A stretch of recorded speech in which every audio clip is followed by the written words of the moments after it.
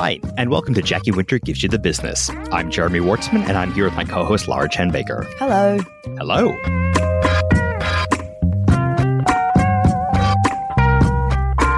Here at Jackie Winter, our roles put us right in the center of the action in between client and creative, so we get to see all sides of the process. Every week, we come together in the abandoned suburban shopping mall that is our recording studio and dissect 3 different links we've come across during our recent internet travels. We use these as a jumping off point to look at what's shaping the issues, processes, happenings, and ideas across the creative industries today. This week, we're going through our open tabs and we'll be discussing cultural discourse, the rise of custom type design, and welcoming our new chatbot overlords. Helping us bring some outside perspective today is our very, very special guest, Georgia Francis King. Georgia is an editor born in Melbourne and currently based in New York. A New York Times bestselling editor, she has led international teams of award-winning journalists, moderated blockchain panels at the UN, and spoken about primal psychology at Creative Mornings. Formerly the editor of award-winning design magazine Kinfolk, she has fused her background in lifestyle journalism with her passion for emerging technology.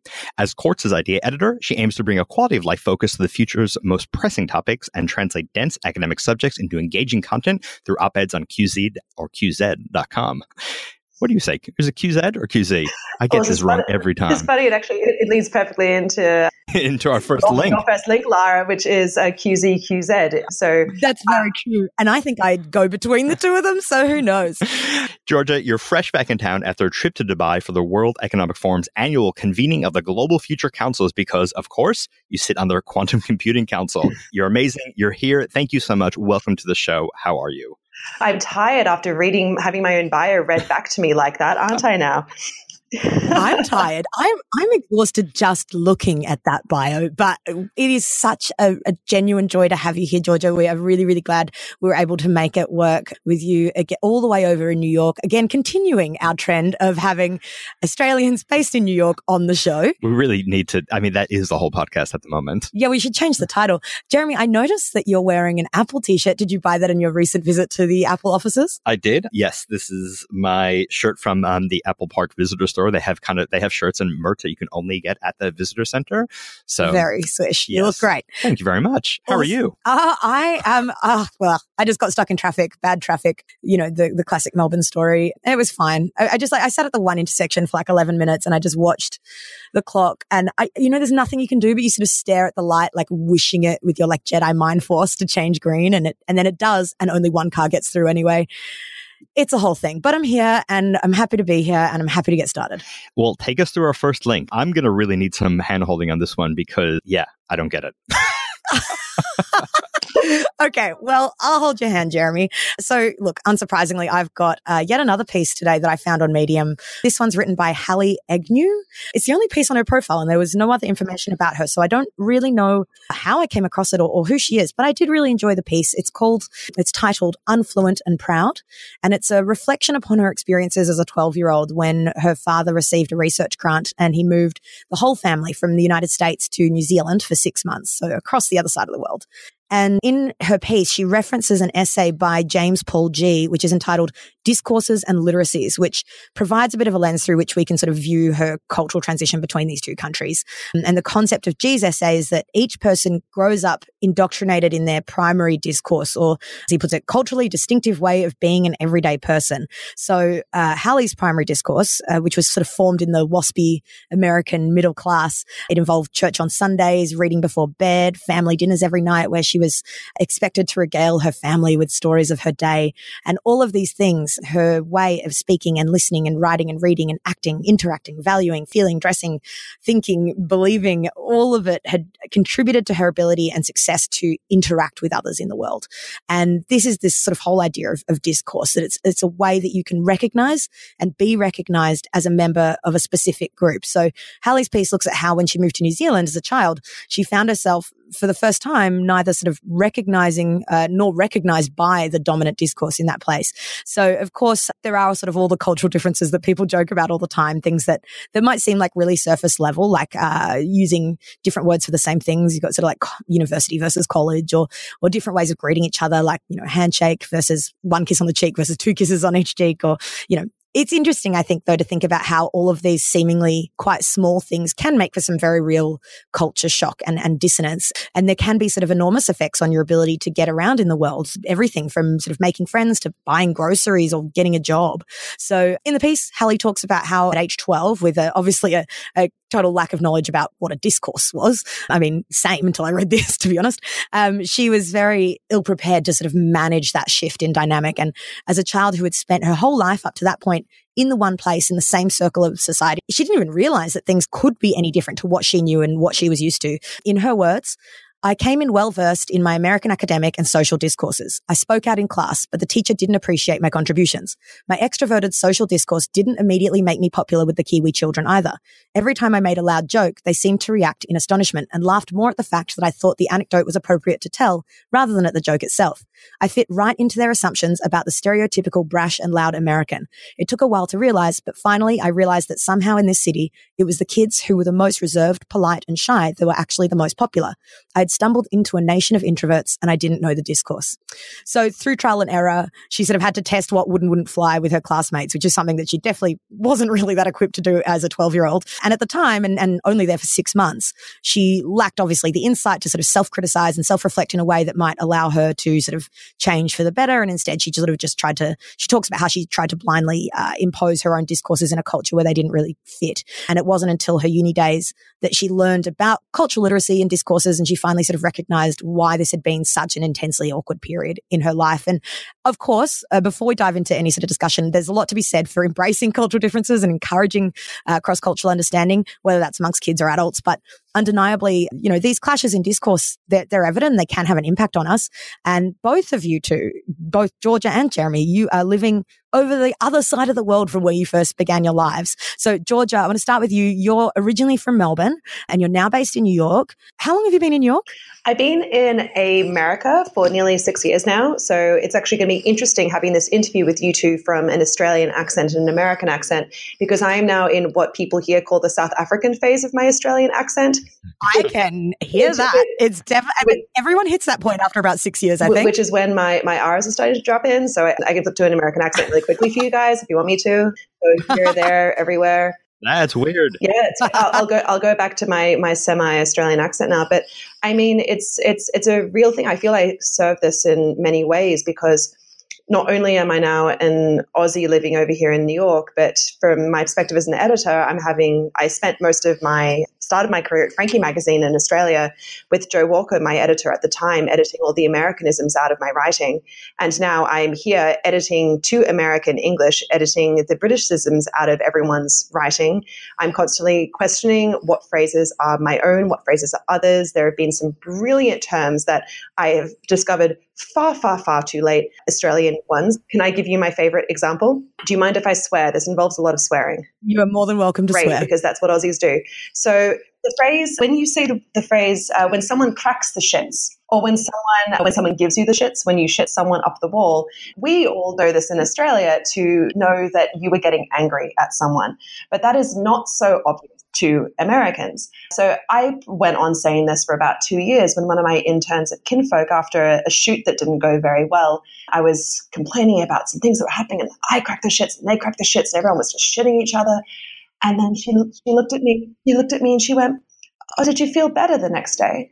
And I was like, yeah, it's fine. It just blew over. And she said, "Oh, well, it can really take it out of you sometimes." And I realized that she thought that everyone had diarrhea, that we had somehow, through the food at the shoot, everyone had diarrhea. And I thought back to all the times I must have used this phrase in my professional career, and everyone just calmly in America was nodding their heads, going, not touching the cheese board. Okay, fine. And these things must happen all the time. Like I even noticed when I was in the US, I was there once with one of my best mates, and we, as a lot of Australians do when you're close friends, I'd say more than half, let's say like 80% of our conversation with each other is just bagging each other out. Like we're just making fun of each other. And it's often in a pretty like harsh way. And it's very dry. It's very sarcastic. And we found that Americans just did not get it. They genuinely thought we had like a real problem with each other. And things like that are just, it's hard to adjust to. And I want to know, like, do you feel that your sort of personal understanding of the world has been challenged by moving to the US? Like, how do you navigate that? some other similar ones like that I remember. I just moved. I remember standing in a circle with a bunch of people, and sarcasm is basically non-existent here. And so I know, it's so bizarre. In order to show affection for someone, I might go, oh, Jenny, she's really something, isn't she? In a way that is like, it sounds like I'm saying that I don't like Jenny, but I actually do love her. And as I can hear myself saying it, it's like it just goes into the abyss, and I just want to like go and grab it and pick it back up again. I think that it also happens, I'm picking up things like, instead of laughing, Americans go, that's so funny. Oh, that's so true. I'm picking those kinds of things up as well. It's a different way of expressing yourself, because it's natural for humans through like primal psychology. We want to mirror each other. It shows that we're listening. It shows that we're part of the same in-group. So that's why I said that my accent might get a bit funny depending on who I'm talking to this interview, because my accent tends to unintentionally code switch now depending on who I'm speaking to. So whenever I go back to Australia, I turn pretty ochre pretty quickly. But then when I lived in Portland, Oregon for 3 years, when I was editing Kinfolk, I only met 3 Australians in that entire 3 years. And they were all at loud bars for 10 minutes, all passing through. And so for 3 whole years, I didn't have my own accent reflected back at me, which is probably really sped up the way that I've taken on having to understand Americanisms. And also the fact that I'm editing a lot of American writers, you get to realize when you are being misunderstood very, very quickly. There's also other strange things, like in Australia, we say and but Americans, for some reason, say hem and haw. Like, Jeremy, do you say that instead? I'm not that elegant at all. Well, what's your experience been doing the exact opposite? Because Jeremy, you're what, from Long Island originally, right? Strong Island, brah. Strong Island, brah. And you're now, I mean, look, safe to say you're pretty set up here in Melbourne. It's been a long time. I mean, aside from me always getting annoyed at you for writing dates the wrong way around, has this affected you in any context, whether it's like work, family, social groups? I don't know. I mean, this is a topic that comes up a lot. Like, every time I'm on the phone with Bianca, who runs our North American office, like, it's kind of like a game. It's like Australians do this, but Americans do that, and it's something that I feel must be much more apparent kind of coming the other way, like, coming from an Australian base. Because I really find as an American, it's a real interesting mix. Like, you think that Australia is so much like America, but it is really very, very different. But it's really hard to kind of be in touch with that as an American. But the more Australian I get, the more I kind of feel it, because I think Australia is a place that, we talk about tall poppy syndrome a lot, about that Australia places a lot of value, especially on American culture as well. It always kind of felt like being in a bit of a kind of a theme park where it was kind of trying to be a little America in some ways. And I think if anything, that has kind of always kind of increased. So I've always kind of felt very kind of welcomed, and kind of it kind of felt like Australia came to meet me in that way, where I can't imagine what it would feel like, the other way kind of culturally, and even in a working environment as well. Like, I kind of feel that there's a lot there that I know, kind of talking to Bianca, that like, that she's kind of reckoning with in that way. But yeah, I don't know. I haven't really experienced it. And even kind of reading this piece as well, like, it was really hard for me to it was just hard for me to engage with this piece. I didn't really fully kind of understand what it was talking about. Like, I think when I hear a word over and over, like the author uses the word discourse, I think 51 times in this piece. And sometimes you hear it so much and it loses its meaning. And like, I don't know, like I couldn't really get in touch with. I used to do that as a kid. I would just like pick a word and say it 1,000 times until it. Oh, it's freaky. I had such an exciting As an editor, I can tell you that writers do that as well. Yes. Well, I mean, like, Jeremy, we've talked a lot on this podcast about how it's key when communicating in a professional environment, well, in all environments, but particularly in a professional environment, how you sort of need to think about the way the person that you're communicating with likes to interact, and how they like to receive information, and mirroring that, as Georgia mentioned as well before, to some extent. And you've worked in and with people from many, many different areas of the industry. So forget just like Australia, America. I mean, how does that discourse, or do you think that discourse differs between them? For example, like between your initial design career in the US, artists in Australia, publishers, ad agencies, big companies like Apple, students. Yeah, my opinion is that like these discourses, or these kind of, or whatever kind of these sets of norms are really becoming much less geographic and much more specific to actual kind of businesses and individuals, and creating their own kind of silos and their own kind of cultures. And I kind of think when I'm trying to work with people kind of in that way, I don't know, like I don't think about geography at all, because so many companies now, especially the bigger companies we work with, are so multicultural and and they're kind of countries to themselves, like especially, kind of being in, if you look at kind of these companies, especially big ones, Facebook, Apple, Google, they are kind of their own cities and their own kind of worlds in themselves. That must be something they have to reckon with, because like different countries, different communities have different sort of work cultures and different, and so to run a company in multiple locations. But even within multiple companies, though, then there are kind of different departments, and sometimes those cultures are dictated by the kind of the people there. That's very true. So like I find I have to be kind of more responsive, and that's what I kind of like reading about these companies and kind of engaging with them that way rather than kind of the geography of where they are. Georgia, as an editor and earlier as a writer, your job, it's to craft pieces for your audience. I mean, I guess firstly I would know if you agree with that, but I mean, over the course of your career and the insane number of things that you do you adjust your discourse to suit the audience? Is that something you're conscious of doing? So when people work with me, a lot of people end up calling me a translator rather than an editor, because it's now my role at Quartz as the ideas editor to take these really dense, dark academic topics that most people find very, very boring or hard to understand and make them accessible and make them exciting to an audience. Like, I want to excite and educate people about the future. And that's really hard when some of the most intelligent people who are helping create that future are often the worst people at talking about it. So as in my job, I need to climb inside the heads of these people and work out the most relevant way that I can extract that knowledge and then, not change the conversation. And I don't like saying simplifying it either, but just finding that endpoint. Like, for an example, I went to an invisibility conference last year because my job is insane at this invisibility. I'm sorry, what's an invisibility conference? I think I need more context. It's perhaps part of my job is going and speaking at conferences. And this is by far, I just attended this one because I got the invite and I'm like, yes, I want to go to an invisibility conference. So it was looking at invisibility in different forms. So they had one of the leading dark matter researchers start off. Then there was a marine biologist that is studying the certain fish scales that are being used to create cloaking devices for submarines. There was a music historian that focuses on hip hop, looking at how hip hop was originally the music to help reveal the invisible nature of what was happening in the projects. And then now it's become so ubiquitous. What role does it play? And then there was this scientist from Duke University, and he's a metamaterialist. And I didn't know what that meant at the time. His team has come the closest to inventing an invisibility cloak. So I was like, this is cool. How can I use this example to try to teach people about a bit of particle physics, metamaterialism, through the guise of using this cool idea of we all want to be Harry Potter? Jeremy and I are just looking at each other like, this is amazing. I'll make sure that you guys can send the link out as part of this so you guys can read the article that ended up getting put together, which basically he cataloged for me all the different ways, chemically, physiologically, that one can become invisible. And then I got him to use pop culture references and relate it back to different movies and TV shows in order to explain these different physics components. Amazing. Jesus.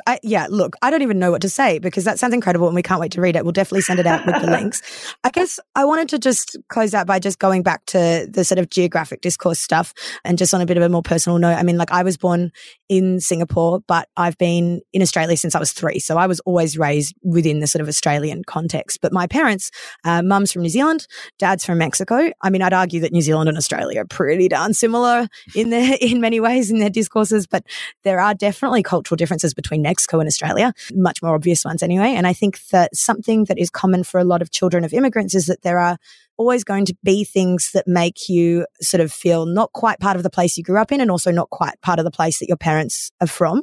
You're sort of in the middle of it a bit, and that's probably a result of this sort of blend of discourses. And for me, this has been very, very minor. I mean, I definitely associate heavily as an Aussie and I feel very comfortable in this cultural context. And of course, it would be totally insane to generalize and say that everyone in Australia has one discourse and everyone in Mexico or the States has their own singular discourse as well. But there are definitely elements of the way that I think about things, such as, I don't know, food or family, that I do feel are distinctly Mexican and have probably been passed down from my father's discourse as someone who was raised somewhere else. And I think Australia is a country that is such a melting pot, has an especially clear sort of blend of these cultural discourses. And it's something I really, really love about being in this country. And I think the States sort of has that as well.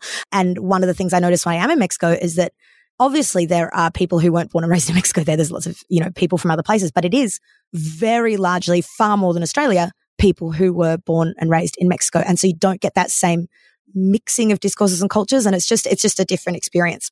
Well, very interesting stuff that I have never really given some, real kind of thought to. So, Lara, thanks for bringing the culture and intellect, as you like to do you're every welcome. week. And you've never had anyone come on and speak about invisibility cloaks and metamaterialism either? Oh, no. I mean, the last few weeks we've had that. That's come up a couple of times. Yeah. I gotta say, invisibility seems to be like a really big thing at the moment, especially I've used in podcasts, especially there was like Hidden Brain, Invisibilia, all these kind of I don't know, maybe it's what's it saying about our culture? What's that? That we wanted.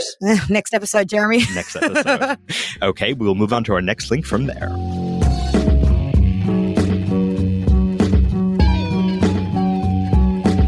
Moving on to my link for the week, and this was a real breath of fresh air to read this piece written by Arun Venkatasan, who is a software engineer and the co-founder of a very interesting startup named Carrot, which focuses on fertility benefits for employers. Definitely a hot issue to perhaps discuss in a future episode, maybe.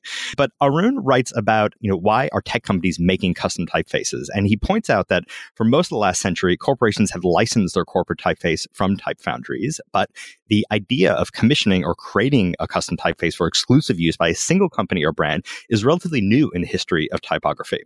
He then goes out to put really interesting timeline together of recent commissions in this space for the last 10 years, which I found really interesting, and get some fantastic blurbs from pretty substantial type designers such as Eric Spiekerman and Christian Schwartz of my favorite type foundry, Commercial Type, which we pretty much use exclusively here at Jackie Winter. But what really struck me about this piece is that this has been presented as somewhat of a new idea when I actually think it's really much more a natural progression of something that has been happening for a long time. But also this piece resonated with me quite personally as I really identify myself as a type nerd. In fact, custom and corporate typefaces has been a pretty big part of my personal practice for a long time, especially in editorial design where I kind of started my career. In fact, most type designers working today, such as Jonathan Huffler and Tobias Ferris-Jones, for example, even now they're kind of separate, when they had their kind of collaborative type foundry, they built their practice off custom mastheads and fonts for behemoths such as Vanity Fair and the New Yorker. The further democratization of the software combined with more readily available training has opened up a huge market for independent foundries and designers, yet it still remains a very specialized field with a very small number of expert craftspeople, including one of our very own, Dave Foster, for example, who actually does quite a bit of work with Commercial Type as freelancer. Because of this, the cost of developing custom type is for the most part extraordinarily high. Not only because of the sheer amount of time that it takes to develop, but also because some of the great points that Arun makes in this article, such as the need for extended language support and other characters, not to mention almost infinite variations on fonts so they can really be used in a wider number of situations. And this is even touching on things like kerning pairs, for example, like, the automated spacing that goes between different pairs of letters so it looks best on screen or in print wherever it's going. Furthermore, a font is actually a piece of highly coded software with limitless possibilities to refine, expand, and perfect a typeface. Evolutions in tech have allowed for some really amazing new things to be done. Something that's being explored recently is dynamic generation of new widths and weights, or programming in randomness or automatic ligatures to a font, which is based off handwriting, something we've done on a few occasions for clients such as Vegemite, for example, where a client will engage an artist to draw an alphabet and then kind of have that digitized. So look, to that end, custom font generation is really, I think, the highest luxury that a brand can afford to differentiate themselves visually. So I'm really not surprised it has been relished by the tech community, an industry that is just kind of teeming with money and looking to kind of get that differentiation between each other. And if you look at that kind of chart as well, it's pretty kind of obvious that this is kind of on the upswing as well. So look, there's no real great debate to be had here, but I'm just excited to see this side of type design generally kind of highlighted in, outside of the usual kind of write-ups on brand new, etc. So look, typography and writing, they go hand in hand. I'm really excited to have two people here with me who are such champions of the written word. So I'm really kind of curious just to hear your opinions on this, both from a professional and personal stance. Georgia, I wanted to turn to you first, as there's a pretty rich vein of design that runs through your work history.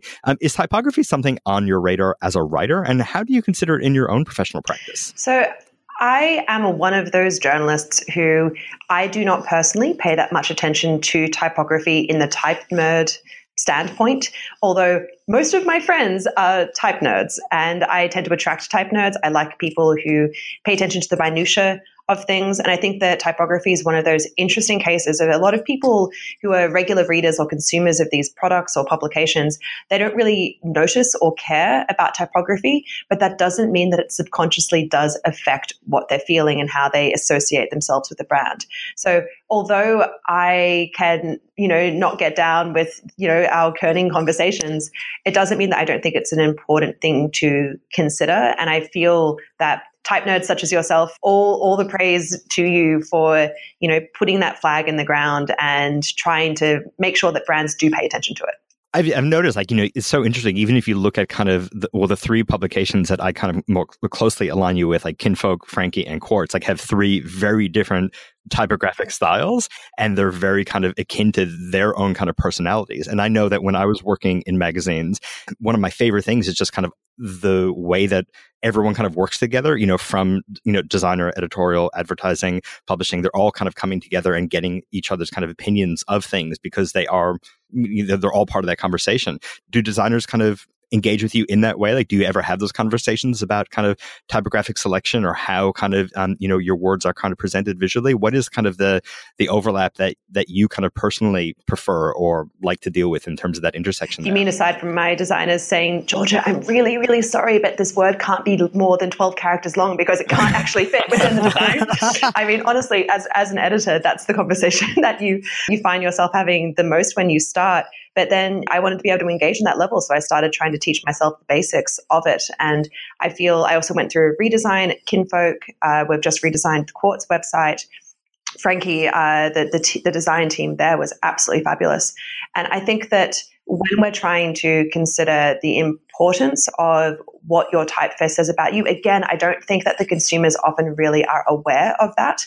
But it would be an interesting use case scenario to take the Frankie, Kinfolk, and Quartz typefaces and switch them and just even have each of those brand names in the other one's typefaces and see how you would feel about that brand differently, to be an example of the importance that they really have. Oh yeah. I mean, and that's kind of that's what typographers and lettering artists are always kind of talking about. Just like any other design element, there's no such thing as a neutral typeface. Even kind of Helvetica, which is kind of often used as kind of the gold standard. Helvetica is not neutral. Oh, exactly. Helvetica is not neutral anymore. It comes with so many of its own ideas. Are you ever asked, are you involved in kind of those design conversations? How do you participate in those kind of feedback sessions as someone who doesn't have a design background? And how do you kind of give constructive feedback in something that you might not have that kind of background on and still make a contribution? Well, I think it's really important to have people inside the room that don't understand what they're talking about sometimes, because in the same way that I spoke before about being a translator rather than an editor, you have to always consider not just are you making the people in the room happy that know what they're talking about, but is it going to make the consumers and the public writ large happy? So I always try to sometimes have in those conversations people in the room that have never encountered these kinds of issues before, because if you can't explain your methodology to them, then it's probably not going to go over large with the general population. Just one other thing is that I remember when we changed our backend, our CMS at Quartz, and it went from from everyone writing in a sans serif typeface to a serif typeface, and all of our writers freaked out because they said that they got so used to and so comfortable because they spend 10 hours a day writing in this software that it was comforting to them. And for their typeface to suddenly change, a lot of them started writing in Word or in Google Docs just so they could write in their old typeface again, which I found really interesting. That shows, even though you might not know that it's changed from a sans serif to a serif or what typefaces it's changed to and from, that you still have an emotional connection to these different bits of design. Interesting. And I kind of think that's probably what makes you a fantastic editor as well, is because that you're kind of can contribute on all these kind of different levels. And I think I don't know, I mean, this is a bit of a tangent here, but I think, to be an editor really kind of it goes beyond kind of words and looking at kind of words and all their forms and how they kind of present. And I think it's a trend that I'm kind of seeing more. I think the first thing I saw was Scott Dadich, who was the creative director and primer designer at Wired, and how he eventually was he's the first person I saw who went from the creative director to actually be the editor of Wired, and then to be the complete creative director of Condé Nast. And now he has his kind of own studio. So I think we're just kind of seeing trends where writers need to be design literate and designers need to be literate. As well. Laura, I want to turn to you. I mean, apart from the tech companies, we've seen a huge increase in the number of ad agencies developing custom type for their clients, especially, a lot's happened here at Jackie Winter as well. In your experience managing and quoting on these sorts of projects, is there anything specific to that side of the industry that you think their approach and motivation is similar to what's outlined in the article here, or do you have anything else to kind of add? Firstly, I wanted to note that this is the second piece in just a couple of episodes that has quoted Marshall McLuhan's "The medium is the message" sentiment. That guy gets around. He gets around. But no, I mean, I love working on custom typeface projects. I mean, I've probably, in the last year or two, I've probably only worked on maybe 3, 4, 5 something. I mean, as you said, they're a big undertaking, both in terms of time and money. But when a good project like this comes along, it is such an interesting process. And I think type, more than anything else that we work on here at Jackie Winter, has a real primary need to be functional and not just beautiful.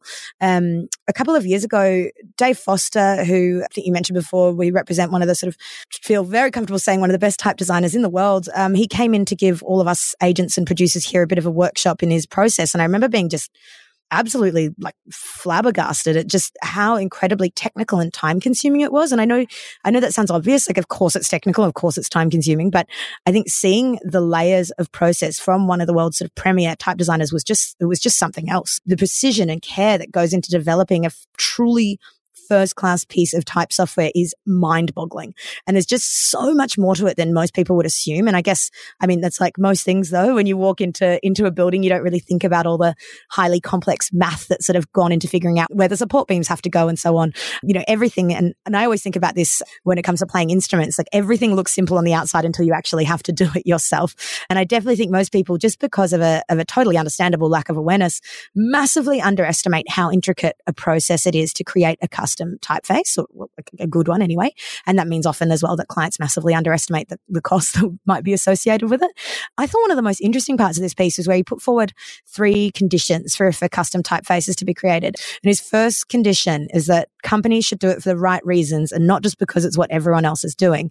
And he quoted Christian Schwartz from Commercial Type, who says, "With every new client who wants us to draw something custom, the first part of our process is to try to talk them out of it, just to make sure that they're doing it for the right reason, that they need something and there isn't something that exists already that could suit their needs perfectly, because it's a waste of somebody's time and their money if we're just recreating something for them that already exists. Life is too short for that." Which was interesting, but it was also so sort of altruistic. I wondered how true it actually was. I feel like there was a piece missing from that statement. He's not just trying to get them to see if there's something that already exists that suits their needs. He's trying to see if there's something that already exists that suits their needs that has been created by Commercial Type so that they could license that instead. But I mean, anyway, that aside, Aaron's second condition was that companies must commit to understanding typography and devoting the resources needed for a well-executed typeface. And I really loved this condition. As I mentioned before, and as Bruno Mag is quoted as saying in the piece, a typeface, it isn't really a piece of art. It has a very clear purpose, just like a chair or an engine might, well, does. And in my own experience working on these projects, there are about 10 billion trillion tiny little decisions that go into creating a typeface, all of which affect its ability to successfully sort of fulfill that purpose. And it's really important that a type designer take the time to consider all of these and explain them to the client and ask questions that lead to the necessary information. And in reverse, it's really important that a client allows the time and mental space to do this as well. And I've been in situations where they have, and I've been in situations where they haven't, and you get very different results. And just as well to note, the third and final condition that Aaron puts forward is a plea to type designers out there. And he says, could we try to make any custom typefaces different than what's already around? And he mentions that during his research process, he noted down all the various keywords used to describe some of these latest tech company typefaces. And it was the same thing over and over again. It was friendly, modern, clean, simple, human. And as Aaron says, it's like everyone wants something that they can use to define their brand, yet they really just want a slightly different version of what everyone has. And then he's included this amazing image. People listening have to go have a look. He's compiled examples of the Netflix, Airbnb, Google, and Apple typefaces, all with the text unique typeface as the example. And holy shit, they're so similar. It's like, I just don't even think the people who design them would be able to pick them out of a lineup. Oof. I mean, yeah, that's a really tough one because there's so much kind of subtlety. I think type designers get a lot of flack exactly kind of for that point, and I don't know if it's completely warranted. Is it worth then like Apple spending hundreds of thousands to get something done that is to everyone using it exactly the same as Google's or Airbnb's or Netflix. Well, that's the thing. Like, this is the thing that, like, I kind of think that, to the point that George was making before as well, that like a lot of these kind of things are kind of subconscious, and you can register very kind of subtle changes in a way that might not be completely obvious to you, but that will associate you with that kind of brand. Yes, there are kind of certain visual characteristics that I think are kind of being repeated a lot. And like, look, yeah, why aren't people kind of using black letter or kind of more slab serifs or kind of, well, that's why kind of what MailChimp did with their choice of typeface was so radical, because it was so outside of that kind of norm.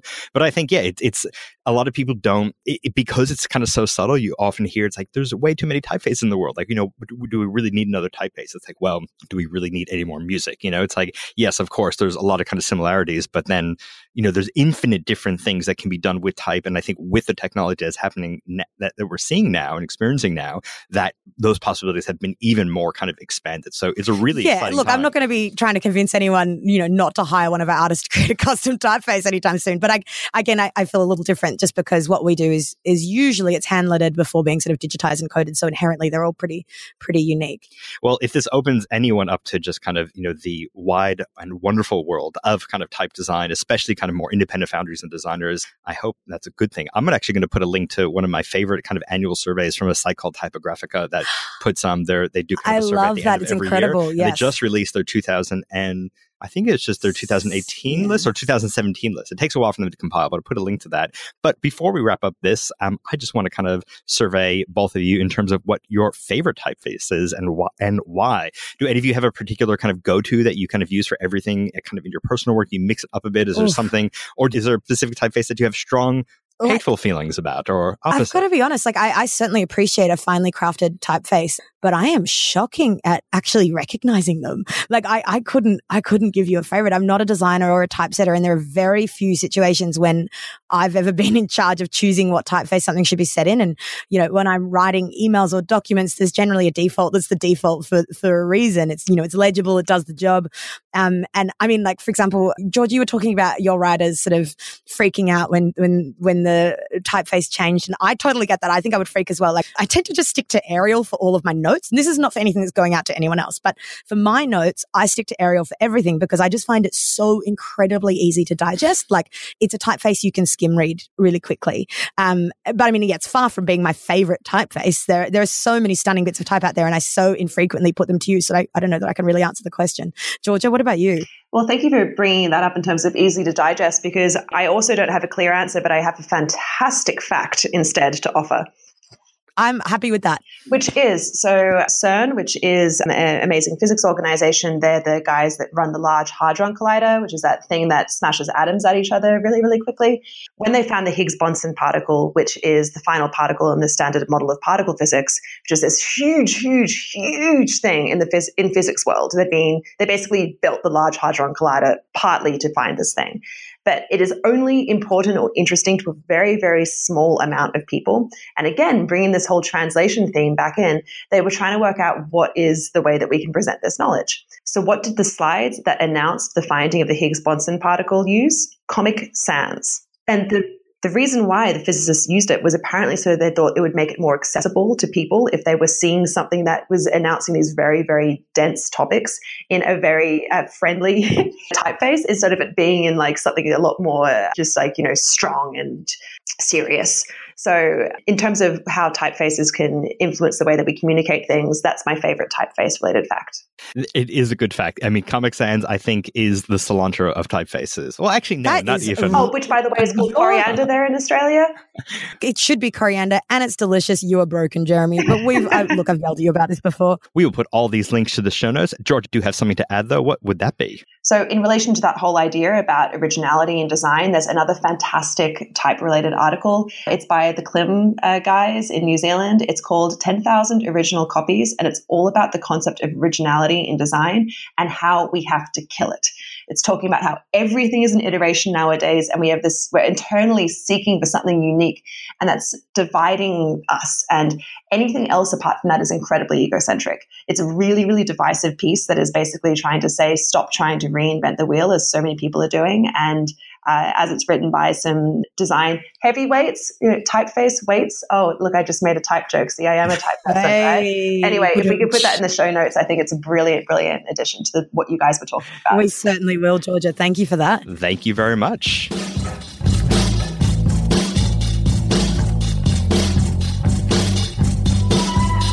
Moving on to our final link of the week, Georgia, really excited to hear from you about something that's very kind of close to all of our hearts here. Before you tell us about your link and where you found it from, I'm just kind of curious, what is your internet hygiene like? Where do you kind of find links? Are you a Twitter person, an RSS person? Obviously, kind of writing and articles saturate your life and kind of with your job. Is it kind of something where you kind of find it hard to kind of engage with outside of that? Or tell us a bit more about it. Reading for pleasure is a very foreign concept to me, I will admit.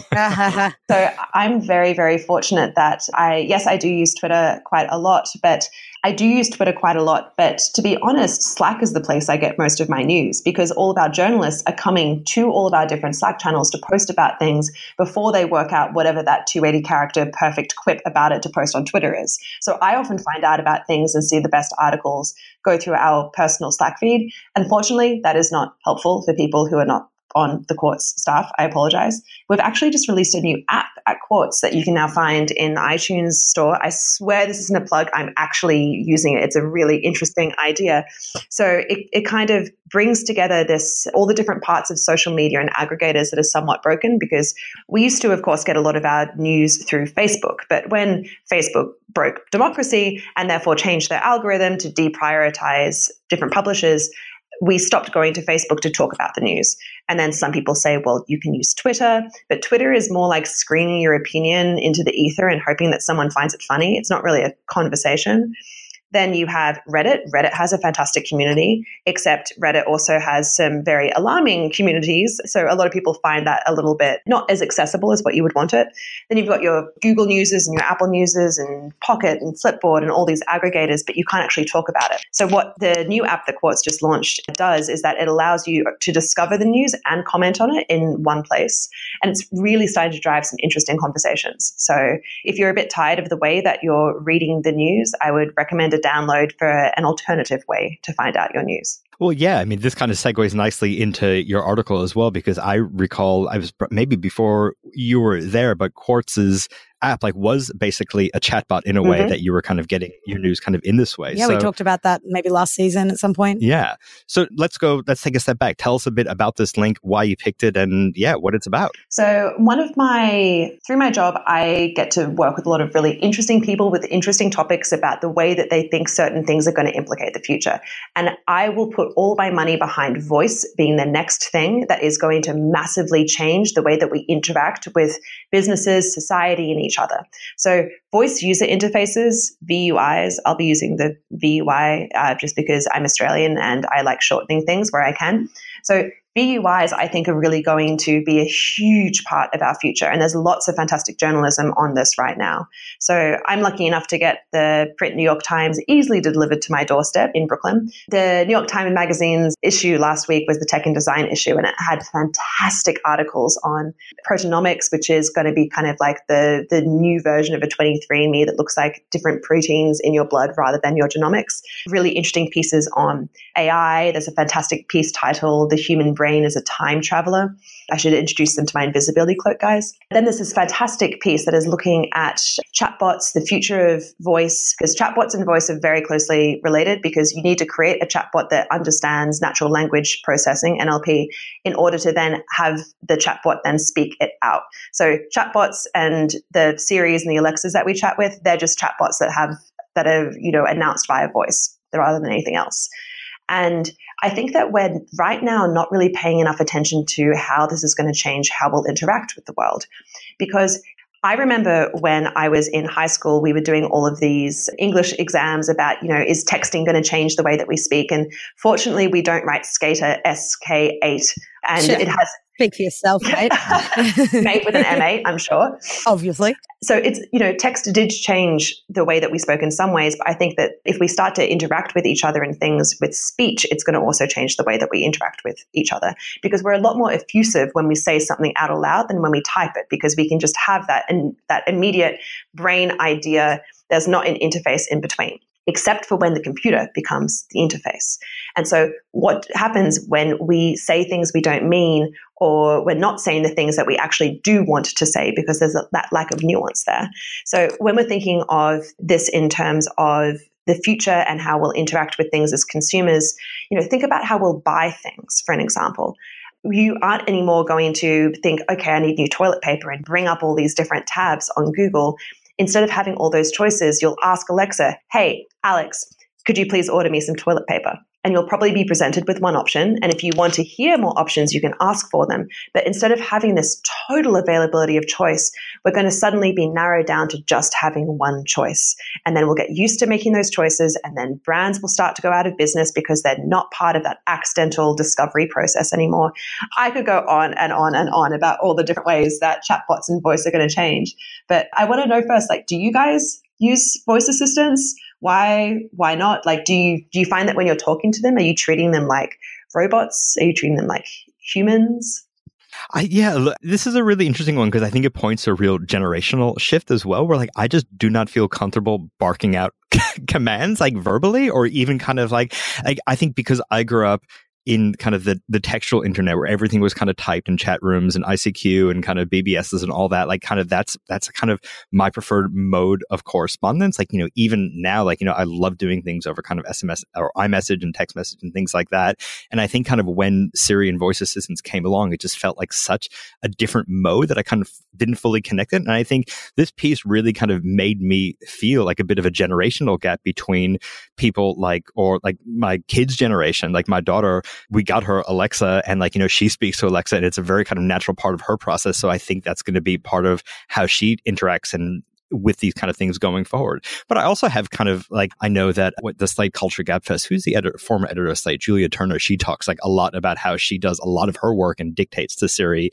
And I was well, people are kind of taking this on board. And I kind of think that, well, it's not a completely new concept. You look at kind of how, people did dictate work, to secretaries or assistants kind of in the 50s and 60s. And I think there is kind of this interesting emergence of kind of more kind of senior people kind of going back to that, using that tech, and then kind of a younger generation who's marinating in it right now. But I kind of feel somewhat stuck in the middle where I'm not kind of sure. I think I'm going to get kind of left behind in some way. But I think it's from a professional context, I think it presents probably the richest area of opportunity and to kind of develop things, especially when you look at what's happening with podcasts and how people are kind of engaging kind of with content. You're correct. It is all kind of voice activated. And yeah, I thought this piece was a really kind of great survey and kind of talking about where it's kind of come from and where the potential applications are, and especially for things evening the playing field and how it's going to work in a social justice capacity or work with elderly people and all these kind of other things. So yeah, overall, a great piece. Yeah, I loved this piece as well. I thought it was brilliant. Thank you, Georgia, for bringing it to us. I really liked reading it. I also wanted to note that I used Woebot, the CBT chatbots they mentioned right at the beginning of the piece. A good friend of the show, Penny Modra, put me onto it. Although I admitted, love Penny. Admittedly, I did delete it eventually because it was taking up so much of my time. I found some of the questions really hard to answer. And I mean, I liked it as a way of forcing myself to reflect, like a journal almost. But if you sort of want a proper considered response and guidance, you will need a human therapist. But yes, back to voice assistants. We do have a Google Home. My housemate does, who's moving out in a couple of weeks. So I have one for the next couple of weeks. And I use it to put music on and to set timers occasionally. But largely I use it just like I would use any other sort of wireless speaker. I choose music through my phone and connect it to the Google Home. I do have an iPhone, so I have Siri, of course. And again, I use Siri for timers while I'm cooking, when my hands are covered in flour or mince or something. But again, that's kind of about it. And I think it's largely because when Siri was first released, in Australia, you couldn't actually do 99% of the things that it showed on all the ads, like weather or directions or restaurant recommendations. You would ask her and she'd be like, that data is not available. And, because that data access was limited to the States. So I kind of got used to not using Siri then. And then I never adapted my habits, even once all that stuff was available here. And I think you sort of ask about what the barriers are. And I think there are sort of, I guess, three probably key barriers for me. Firstly, that Siri and Google Home get it wrong half the freaking time. And I find myself having to repeat things sort of very loudly and very enunciated. And it just takes way more bloody time than doing it the regular way. And secondly, and this kind of stems from the same thing, but they only seem to work well for sort of quite general requests. Like if you want to get really specific, which I usually do, then it just is better to do it by hand. And I mean, Jeremy, and probably the people listening, you know me, I can't make a decision about even the simplest thing without researching all of my options. Georgie, you mentioned sort of buying toilet paper or paper towel or whatever. Like that goes so against every fiber of my being, not looking at like every price option and ply option and maker and like I can't buy things like that. And also lastly, Jeremy's kind of touches on what you were saying, but like I'm very rarely not around people. I feel silly and also a bit rude talking to my phone instead of just like kind of silently tapping away. Like I'm not going to sit on the train or in the office and ask Siri a bunch of stuff. And like in any case, if my phone is near enough for Siri to hear me, then it's also near enough for me to just type in whatever I need. I think I'd like to be able to treat these things like an assistant eventually, but it's not quite there yet enough for me to be doing that at the moment. I think like Google Home never seems to bloody hear me. Yet for some reason, every time that there's an ad for Google Home on TV, the stupid thing chimes in thinking that I've asked it something. Every single time the ad goes off, she's like, I'm sorry, I don't understand. I'm like, oh, for fuck's sake. But when I ask her to actually do something useful, she's got no clue what I want. There was a quote in the article that was really interesting, and it touches on what you were saying as well, Jeremy, about, you know, how things are quite different for kids that are growing up with this technology in their houses from the day they're born. Megan Keeney Anderson, she's a vice president of HubSpot. She was quoted as saying, my daughter is 22 months old now. At 9 months, she said her first word, which was the dog's name. And then at 13 months, she learned to walk. And then by 15 months, she started giving Alexa commands. And she adds, I think my daughter is growing up in a world where you just speak what you want into the universe and it provides, which is kind of crazy. What about you, Georgia? How do VUIs kind of, I guess, figure into your life at the moment? Well, I think that the perspective that you guys are taking right now is reflecting on the realities of VUIs right now not being that great. But I think that we sometimes have to be patient with new technologies and not just kind of throw them out before they have had enough time to gather enough data. And that's part of the thing that you guys are talking about is it's data. It's probably you guys also saying things in different accents. Jeremy with your mishmash accent, Lara with your Australian accent. I know I experience the same thing as well.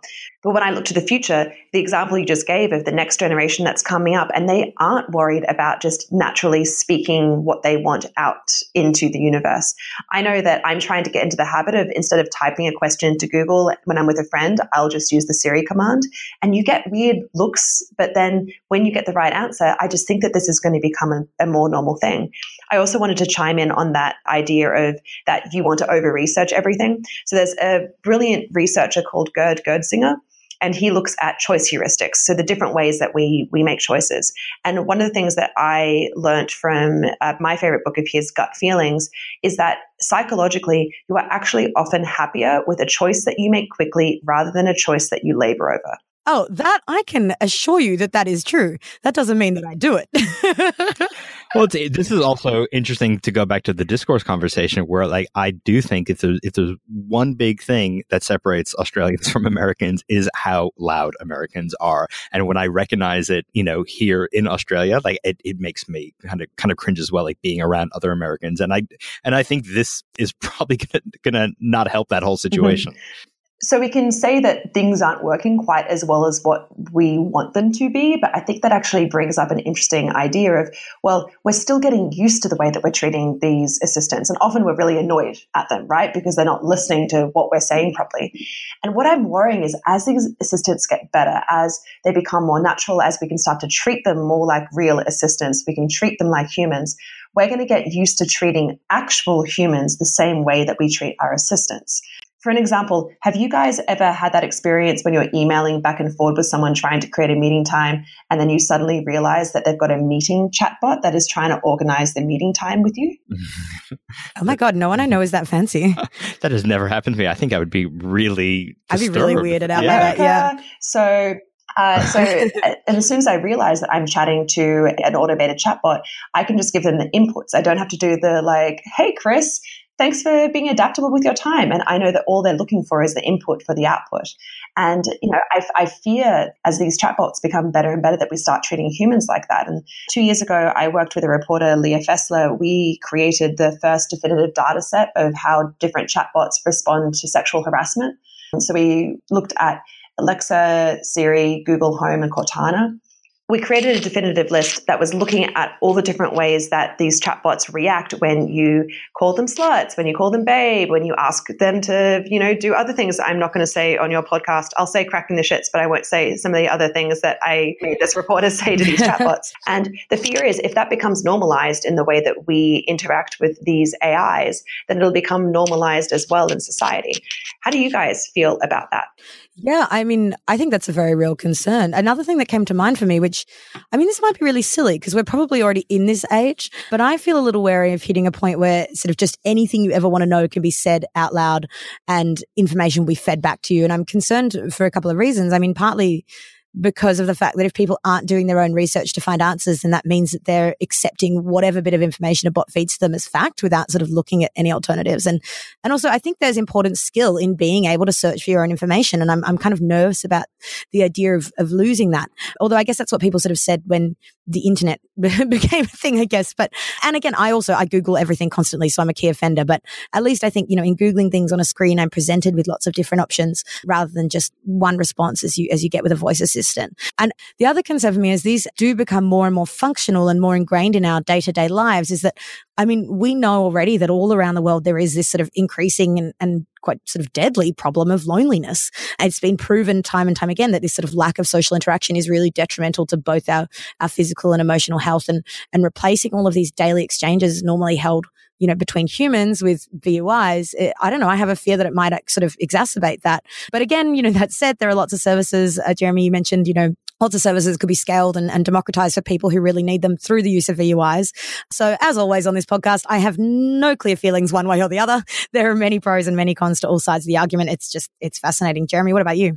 Oh, look, I kind of think, like Georgia mentioned, it is such kind of early tech, but I think it's really worth kind of investing in and kind of looking at, especially from a branding and marketing perspective. It's like similar to kind of VR. Like we're doing a lot of work in experimentation in VR, but like I think because of a lot of the things that are specific to VR that makes it a very hard medium, it's very similar for kind of voice, but it doesn't mean that something is not going to happen that's going to make that kind of tipping point. And it's very obvious that this is going to be part of our future, kind of whether we like it or not. So yeah, I'm really looking forward to seeing where it goes. Georgia, do you have anything to close on with this topic at all? I guess that's just that branding marketing thing that you brought up, because we do have to consider what it's going to mean to be in a brand where the main way that people might interact with you or purchase you is not going to be visual. It's not going to be textual. It's going to be through voice. So I'm wondering if the era of the jingle is going to come back, for an example. I'm also considering things like there's a piece that I can get you guys to put in your notes that I had someone write for me that was looking at the different things that brand marketers have to consider. And for an example, when you're buying yogurt. So it's always that whole thing about women in the yogurt aisle, and you've got so many different choices of which yogurt to choose. So you are probably more likely to order Yoplait because it's a brand name that you know how to pronounce rather than, so my favorite yogurt is the one that is spelled F-A-G-E. Now, is that Fage, Fagi? If different people are all pronouncing it in a different way, how is everyone ever going to be able to order it? And even if it's served to you as an option, you might not recognize the sound of it. So even considering the names of brands now might take this different direction as soon as voice becomes the main thing that we're interacting with everything with. That's a really interesting thought. And a lot of this is stuff that hadn't really occurred to me until you brought it up, actually. And look, currently, I might be totally in the dark here, but there isn't any sort of advertising, like at least sort of overt advertising on assistants like Siri or Google Assistant at the moment. Correct me if I'm wrong. Not yet, but oh my gosh, people will start buying the rights to be served at the top of those lists for sure. Absolutely. So I mean, it's just interesting though, because one thing that they mentioned in the article is how the usability of these things sort of does rely on their perceived like authenticity and legitimacy. So advertising on those platforms might negate this a bit. Of course, there is potential for things to function kind of like AdWords, where brands are paying a fee to be delivered first in results. So for example, if someone asks a question about couriers in the area, Star Trek might pay to be the first company mentioned. But I feel like any advertising will need to be sort of more subtle or sneaky in nature than your traditional jingle advert, whether that's companies doing a sort of voice assistant specific SEO kind of stuff that ensures that they are picked up first in any requests, or creating their own bits of code or apps that integrate with these assistants to sort of flog their particular wares. Who knows? Certainly not me. All really good points to take on board. So much to pick apart here. But Georgia, you'll send us that link as well for that piece you were talking about? Mm-hmm, I shall indeed. Excellent. And we will put all that in the show notes as usual. And I think that'll do us for this week.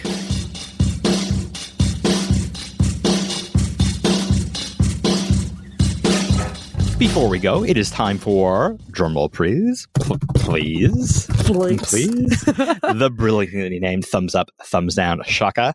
The time we dedicate each week to get the good, the bad, and completely petty off of our chest. Laura, get us started. What do you got for us this week? Thumbs up, thumbs down? I got a shaka. I got a shaka for semi-accidental bargain that I scored this week. A little while back, I was doing some late night eBay scrolling and I put a low bid on something that I was like 190% sure that I would not win, especially because there were like 6.5 days left on the auction. And then I forgot about it pretty much immediately. And 6.5 days later, my phone buzzed and it turned out I'd won the auction and I copped a GHD curling iron in the box for $75. Not too shabby. Jeremy, I can see you're excited about that. I'm very excited. What about you, Jeremy? What do you got for us? That is a very good question. I have not even thought about anything just yet. I need to... Georgia, what have you got for us? I'm going to give a big thumbs up to Thanksgiving. Thank you, America, for this wonderful turkey-filled occasion. Except this is actually going to be my first Thanksgiving where I will be going back vegetarian. I've recently been doing a lot of work on the future of food, and I've just decided that I can't continue eating meat for environmental reasons and be moderating these kinds of panels. So for the Thanksgiving holiday this weekend, will be using every ounce of my self-control to not dive into delicious turkeys. But I'll be able to give you a thumbs up or a thumbs down of whether I'm successful next week. Well, our US office is all vegetarians, and so they'll all be doing vegetarian Thanksgiving as well. Getting that too far. Jeremy, did you think about it? Did anything come up in that little moment you had? Yes, it's been in my pocket this whole time. This is my new favorite thing that I brought back from the States. Of everything that I got, Crazy Aaron's Thinking Putty. It's the best thing in the world. And it's like talking about disruption. I can't believe nobody, before Crazy Aaron thought to disrupt the industry of putties and silly putties. But he's got around 30 to 40 different kind of colors and effects. And it comes in a little tin, almost like a little lip balm. This is the mini version. It's like I've been playing with it nonstop since I got it. I saw you the other day and I was wondering what it was. I was like, is it gum? What the? Oh my God, this is phenomenal. I'm stealing it. It is so much fun. Highly endorse my Crazy Aaron's Thinking Putty. I cannot believe you didn't bring it back for all of us. Get into it. Amazing. Georgia, thank you again so much for being so generous with your time this afternoon / evening / morning. If people want to find out more about you, read more about your thoughts, thinkings, going-ons, etc., where can they find you on the internet? Probably the best way to have the centralized version is to go visit my Twitter, which is @GeorgiaFrancisK. And you can also just go to QZ.com and see all the content we're putting up there. Amazing. Okay, that's it for this week. Thank you so much. Thank you for letting me nerd out with you guys. Thank you so much, Georgia.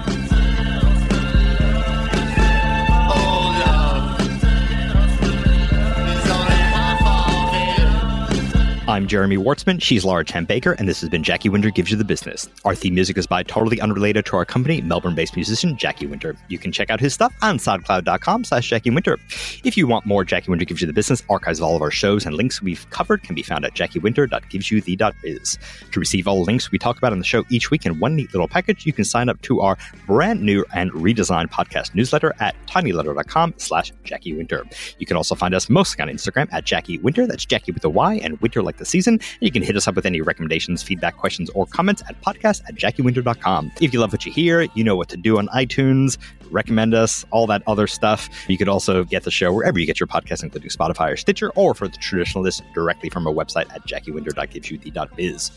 Remember that this is an enhanced podcast. We talk about lots of visual stuff. If you want to see it directly in your feed as we are talking, you can do that in Pocket Cast, Overcast, Castro, or the recently redesigned Apple Podcast app.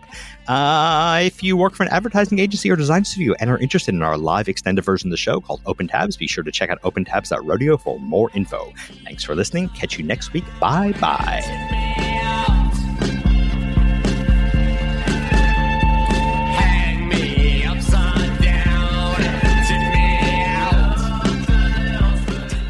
Totally just blanked here. Sorry. I was like, oh, is this, trying to think of a good segue. Yeah, Squarespace. No, sorry, go.